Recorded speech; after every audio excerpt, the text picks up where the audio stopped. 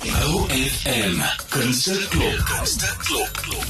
In die OFM Kunsteklop maak ons vandag 'n draai by die Rhapsody Orchestra in Bloemfontein. Dirigent Heinrich Lategan wat by my aansluit. Heinrich, welkom terug in die Kunsteklop. Ag, dankie Yolanda, dit was net lekker om jou te gesels. Julle het tans 'n produksie wat die 4de en 5de Maart plaasvind in Bloemfontein. Classical Clichés. Ek's mal oor julle titel. Wat kan mens verwag en waar vind dit plaas? Want weet jy, toe ons die orkes begin het so 2 jaar terug, het ons gedink, ons wil programme aanbied wat geen ander orkes in Bloem doen nie. Ons wil graag iets doen wat net 'n bietjie anders is. En omdat dit 'n gemeenskapsorkes is, jy weet, wil ons mense 'n bietjie intrek en 'n bietjie wys, jy weet, dat klassieke musiek nie so intimiderend en skerry is wat almal dink dit is nie. So, ons idee het letterlik gekom dat ons al die musiek wil vat wat almal ken, jy weet, goed wat in advertensies was, wat in TV-reekse was, en flieks was, en in een konsert wil saamgooi. So, dit is absoluut, ek sê vir die orkes, dit is 'n hele konsert vol cheese eintlik, om nou snaaks te praat, maar dit is absoluut 'n pretspan en dit is verskriklik lekker om te speel en net so lekker om te luister. En dis nogal die een konsert waar iemand wat nog nooit by 'n simfoniekonsert was, nie sal elke liewe stuk musiek herken.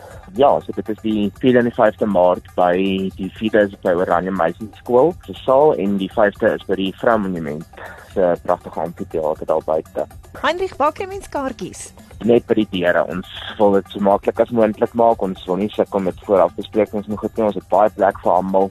So by die deur, ons het kontantfasiliteite, ons het kaartfasiliteite, maklik genoeg. R80 vir volwassenes, R50 vir studente, skooliere en pensionarisse. Daat jy nou gehoor, die 4de Maart by die ML Spies saal by Oranje Meisie Skool in Bloemfontein, kaartjies by die deur, en die 5de Maart by die amfitheater by die Vroumonument 6:00 die aand, kaartjies ook by die deur. Heinrich, wanneer ek met jou gesels, dan voel ek altyd so geïnspireer, want klassieke musiek bring so kalmte. En ek dink dat, soos jy nou gesê het, as iemand nog nooit so iets bygewoon het nie, is hierdie nou hulle kans. 'n Moeilike vraag, watter een van die werke staan vir jou uit hierdie keer? Weet jy, ek moet sê, my absolute gunsteling op dit program is Ander Kleine Nagmusiek.